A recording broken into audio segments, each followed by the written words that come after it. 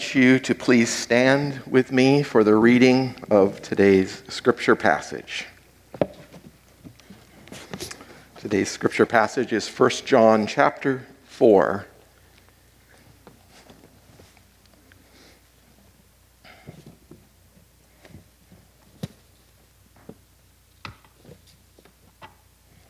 Scripture reading from 1 John 4, 7 to 15. Beloved, let us love one another, for love is from God, and everyone who loves has been born of God and knows God.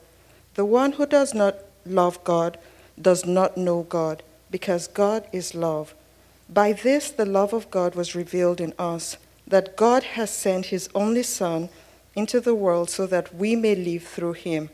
In this is love, not that we loved God, but that he loved us and sent his Son to be the propitiation for our sins. Beloved, if God so loved us, we also ought to love one another. No one has ever seen God. If we love one another, God remains in us, and his love is perfected in us. By this we know that we remain in him and he in us, because he has given to us of his Spirit. We have seen and testify that the Father has sent the Son to be the Savior of the world. Whoever confesses that Jesus is the Son of God, God remains in him, and he in God. Amen. Amen. Thank you, Annie.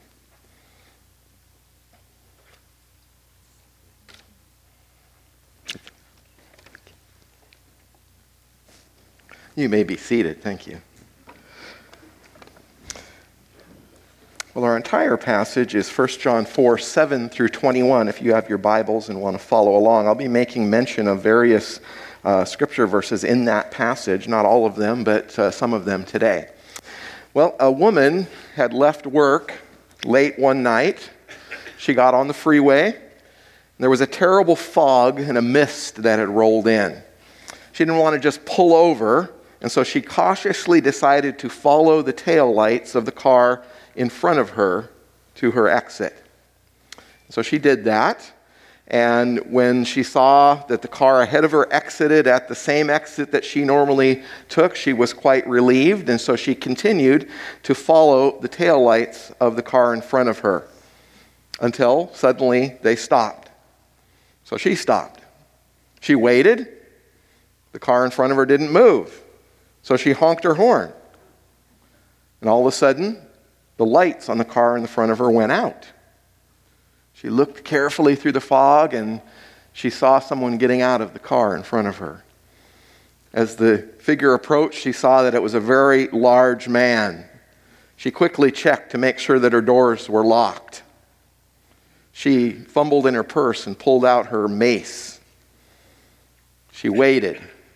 The man came and knocked on the window of her car.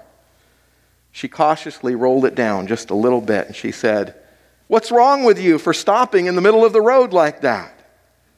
The man said, "I'm sorry, ma'am, but we're in my driveway." You see, following someone in the fog won't necessarily get you home, but it might get you into a stranger's driveway with mace in your hand. She could have set the GPS on her phone, set it for home, and followed carefully through the fog, but she didn't. She was in the driver's seat, and fear caused her to make a bad decision. She got off track. That reminds me that we as God's people aren't immune to the things in this life that cause fear for us. The death of a spouse, or parents, or a child leaves us feeling alone and afraid of the future without them. We lose a job and the security of a paycheck, and then we wonder, how are we going to make it now? We care for aging parents, and we feel afraid of making the wrong decisions or being inadequate in the job. Our spouse decides the marriage is over after years together, and we are now alone and wonder what the future will hold for us. A pandemic sweeps across the land, creating upheaval and uncertainty and lasting far longer than anyone imagined. And we wonder, will this ever end? You see, the fog rolls in, and we can't see how to go forward. Pain confuses us, and fear sometimes causes us to follow the wrong taillights. Well, we've been exploring through the first letter of John for 7 weeks now, and we've been focusing on this key theme that flows through the letter, the word koinonia, that blessed connection of fellowship with the Lord and with His called out people, His church. We are created to connect.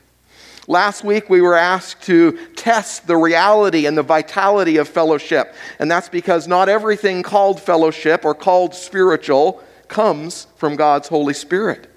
There is a spirit of error which comes from the Antichrist, as well as the spirit of truth which comes from God. We learned that the Holy Spirit never promotes Himself, but always proclaims Jesus. And so any message which claims to come from the Holy Spirit, which is not centered in the person and work of Jesus Christ, is to be rejected as not coming from God. Because the Holy Spirit is sent to lead us, to guide us into all truth. And we know that Jesus' own statement about Himself when He said, not that He was just a truth, but that He is the truth. And it is by the Spirit which testifies of the work of Jesus Christ on the cross for us that we can be more than overcomers. It is by the Spirit that we are compelled to love one another. Verse 7 and 8, which we have sung this morning, which you heard read just a moment ago. Beloved, let us love one another, for love is from God. And everyone who loves has been born of God and knows God. These words of John are written in the language of a command.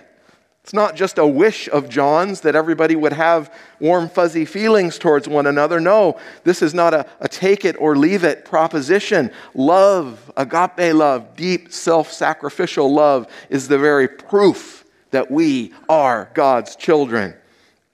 And so today we want to explore this idea of the spirit of fellowship that brings us together just a bit more. And I want to do that by maybe taking you on a brief trip. Like that woman in her car on that foggy night, we too are on a journey, though our destination is not a house, but an eternal home in full fellowship with the Lord in heaven. And so let's just think a bit about this trip that we're on. The first thing that we want to recognize on our journey is that we always need a guide. Whether we're using a map or our GPS or just working from our memory, we need a guide through the fog of life. And so we discover that the Lord provides first of all for His people, not just a guide, but the guide, the Holy Spirit. He is our helper and our comforter. He is the spirit of fellowship guiding us to God's love. For each child of God, the Apostle John confirms in our text in verse 13 this truth. Let's look at this together. By this we know that we remain in Him and He in us, because He has given to us of His Spirit. In the very first 4 verses of our text today, they take a journey of their own to show us that the Holy Spirit and Jesus, God's Son, and God the Father are all integrally linked together. God's Spirit is given to us. God the Father sent His Son to save us. And when we accept this truth and acknowledge it with our lives, God then lives in us. And we live in God. It's a truth that we can know on, that we can rely on. The foundation of it all. God loves us. It's the Holy Spirit that draws us to God. It is the message of the Holy Spirit that He uses to draw every single person. And what is that message? We are sinners. We are separated from God, and He provided His Son, a Savior, to bridge that separation. Before he left this world, Jesus laid out this promise and this plan to his disciples. And our friend, John the Apostle, whose letter that we've been studying, also wrote about this in his gospel, the Gospel of John. And I want to read just a portion of that to you. In John chapter 16, these are the words of our Lord. Listen carefully. He says, "I tell you the truth. It is to your advantage that I am leaving. For if I do not leave, the Helper will not come to you. But if I go, I will send him to you. And he, when he comes, will convict the world regarding sin and righteousness and judgment. Regarding sin, because they do not believe in me. And regarding righteousness, because I am going to the Father, and you no longer are going to see me. And regarding judgment, because the ruler of this world has been judged. I have many more things to say to you, but you cannot bear them all at the present time. But when he, the Spirit of truth, comes, he will guide you into all truth. For he will not speak on his own, but whatever he hears, he will speak, and he will disclose to you what is coming. He will glorify me, for he will take from mine and will disclose it to you. All things that the Father has are mine. This is why I said that he takes from mine and will disclose it to you." And so Jesus carefully laid out the message of the Holy Spirit and the promise of the Holy Spirit and the purpose of the Holy Spirit. And so why is it for their good and our good that Jesus went away? Well, it's because without the cross, without his sacrifice and the victory of the resurrection, we would have no hope at all to be reconciled with the Father. But it also includes the Holy Spirit's presence in the world after Jesus is gone. And that presence is what we're exploring today. The presence of the Holy Spirit. The Holy Spirit does two powerful things. First, he convicts us all that we need a Savior. He shows us our sin. He shows us our unrighteousness. He shows us the judgment that awaits us. And that's a sobering picture that he shows us. But then secondly, he guides believers in the truth. He comforts us when we're afraid. He reminds us of our unity with God and with one another. And he provides us with the words that we need to speak as witnesses of the resurrection. He glorifies Jesus. He testifies about Jesus. He points to Jesus. He helps us grow to be like Jesus. Jesus makes it very clear. His Holy Spirit becomes our GPS system to make it through the pervasive fog of this world to get home and to get to him and to help others make it as well. He is our guide. He is the guide. And so we are not only blessed with the best guide of all, but secondly, we have the best driver. The best driver for our journey. Have you ever seen these bumper stickers that some people put on the back of their car? It says, "God is my co-pilot." That is wrong. Next time you see that, just think about that. Say, that's a wrong statement. God is not our co-pilot. He is the pilot. He is the driver. We are just along for the ride. And so let's sit back and get comfortable and let the driver, and not just any driver, but the driver of love, get us home. God is love. Three of the most powerful words in Scripture. Look at verse 19 with me, where John reminds us. We love because he first loved us. He is the driver of love. God isn't just about loving. He's not just about love. He is love. He is the destination of love, and he initiated this love relationship with us. It's the reason he created us. And it's the reason that he was willing to send his son to be our Savior after we broke up with him. It's important to understand that each of us broke up with God. Every single one of us is kind of like a cheater. When I was 15 years old, I had a girlfriend. At least I thought I did. And then I heard that she went out with some other guy. And I asked her about it. I'd even given her a little ring, not a fancy ring, but I thought we had a relationship. And in that conversation, she broke up with me. And I said, "What about my ring?" And she said, "I threw it out in the field behind school." I never found that ring.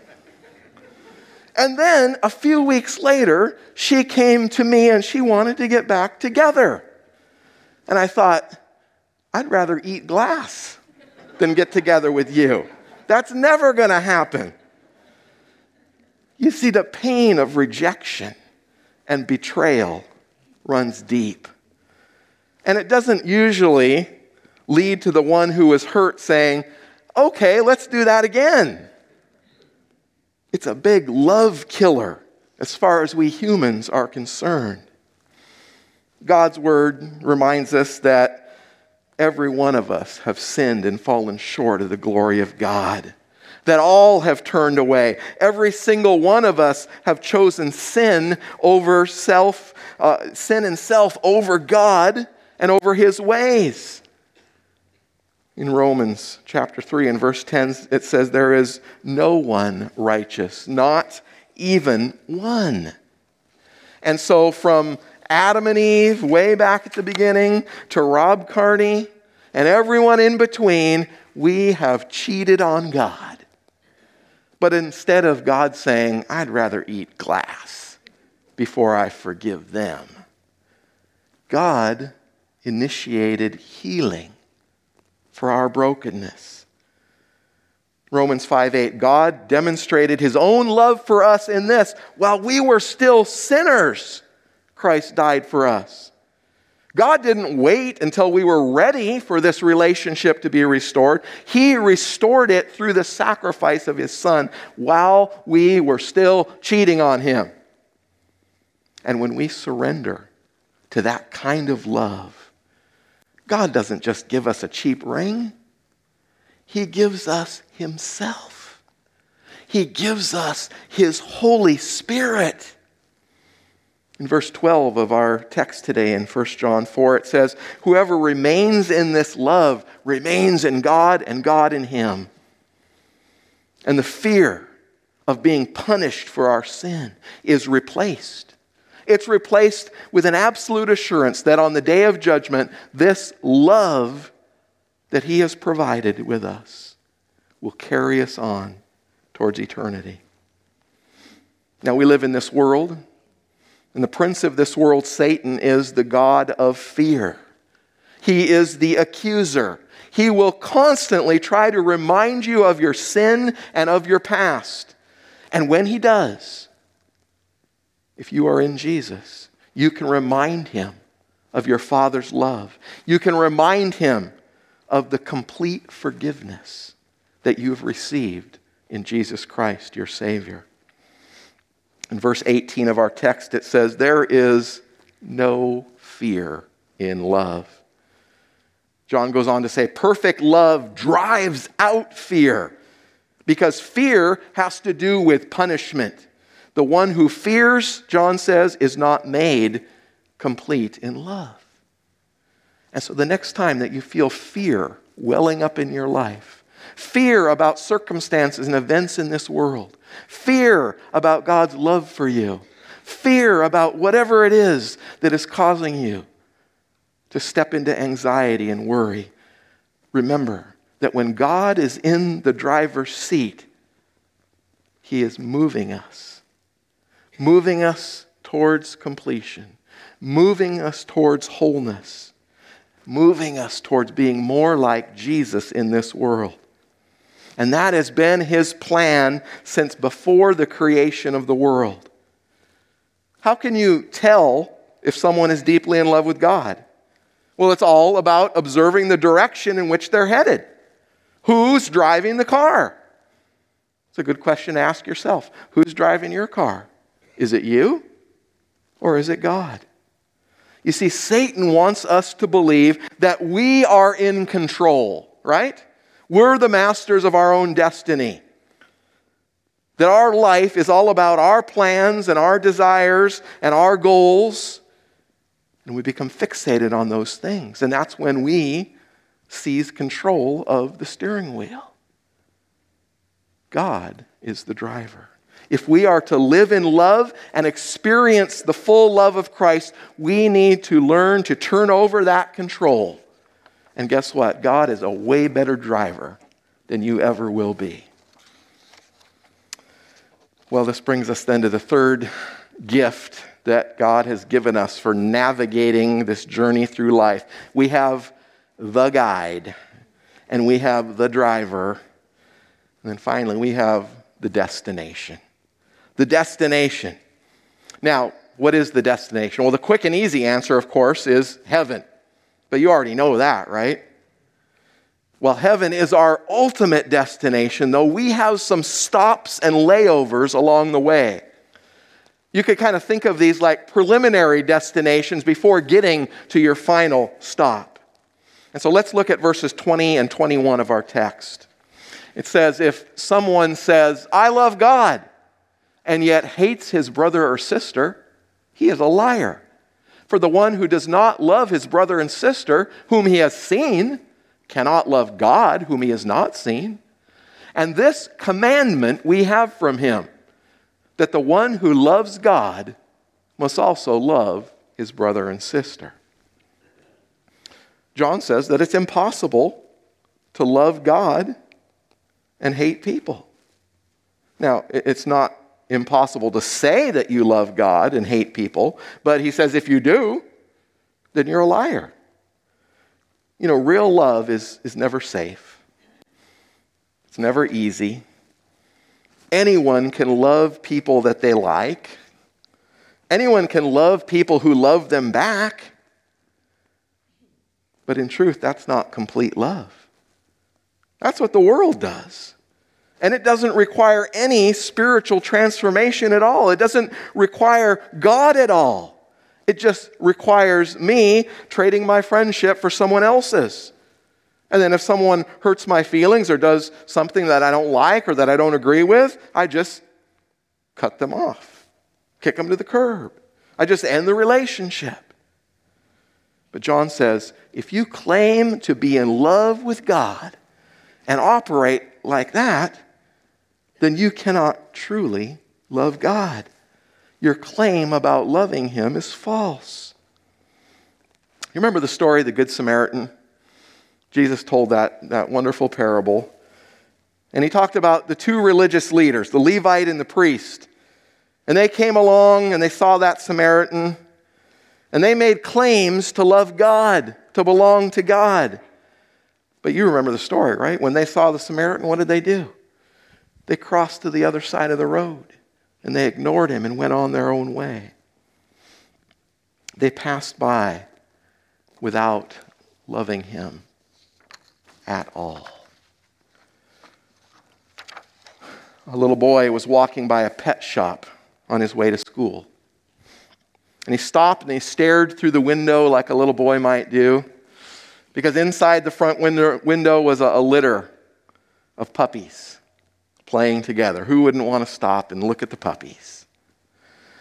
Well, that day after school, he ran home and he pleaded with his mother to let him go down to the store and get one of the puppies.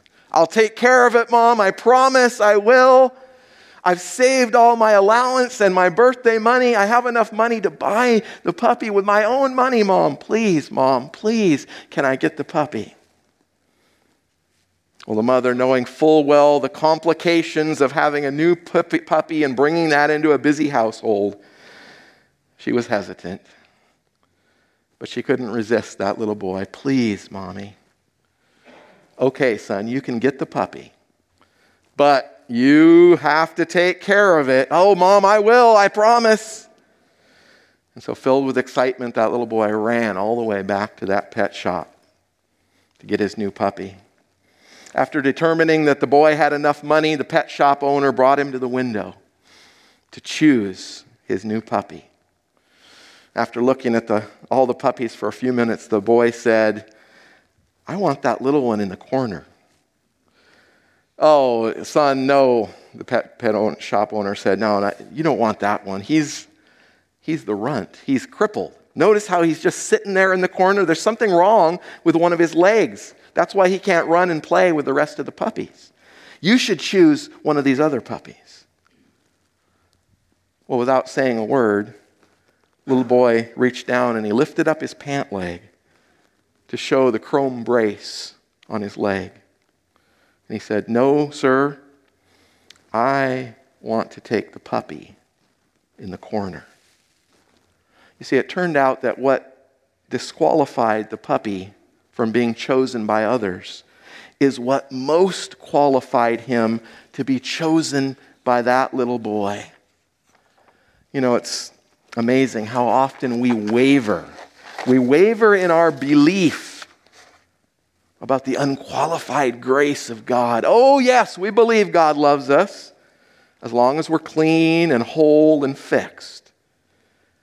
But you see, it turns out that what disqualifies you and me from our spirituality, the mess of our lives, our own brokenness, that is what most qualifies us to be chosen by Jesus.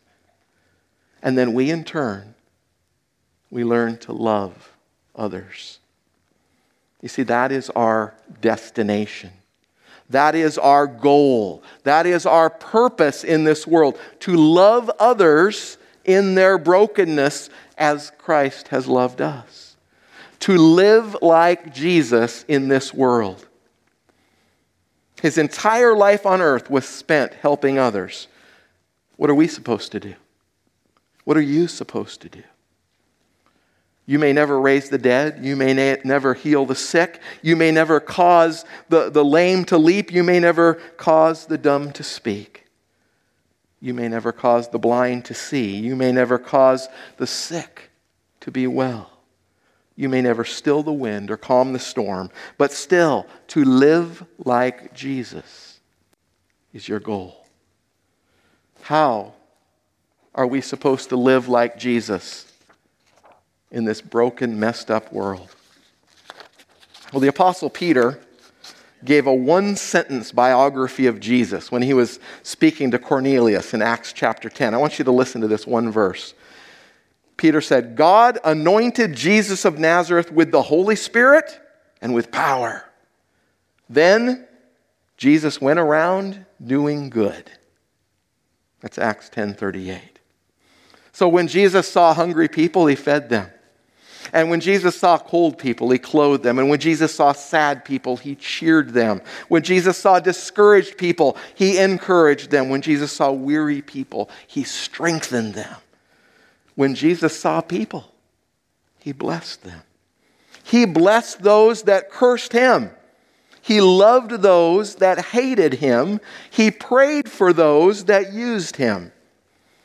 He never sought revenge. He never tried to get back at anyone. When one betrayed him, he called him his friend. When people reviled him, he did not retaliate. And when they nailed him to the cross, he prayed for their forgiveness. Jesus of Nazareth, who went about doing good. That is who we are supposed to be. In every city, in every town, in every neighborhood, in every office, in every workplace, in every home. We are meant to touch lives for God's glory. We are meant to show the love of Christ. God has called us to bring blessing to others. That is our destination in this world. The true spirit of fellowship with His Holy Spirit as our guide, with the Lord as our driver, may we safely arrive, having completed the journey that He has set out before us. Will you pray with me? Father God, we are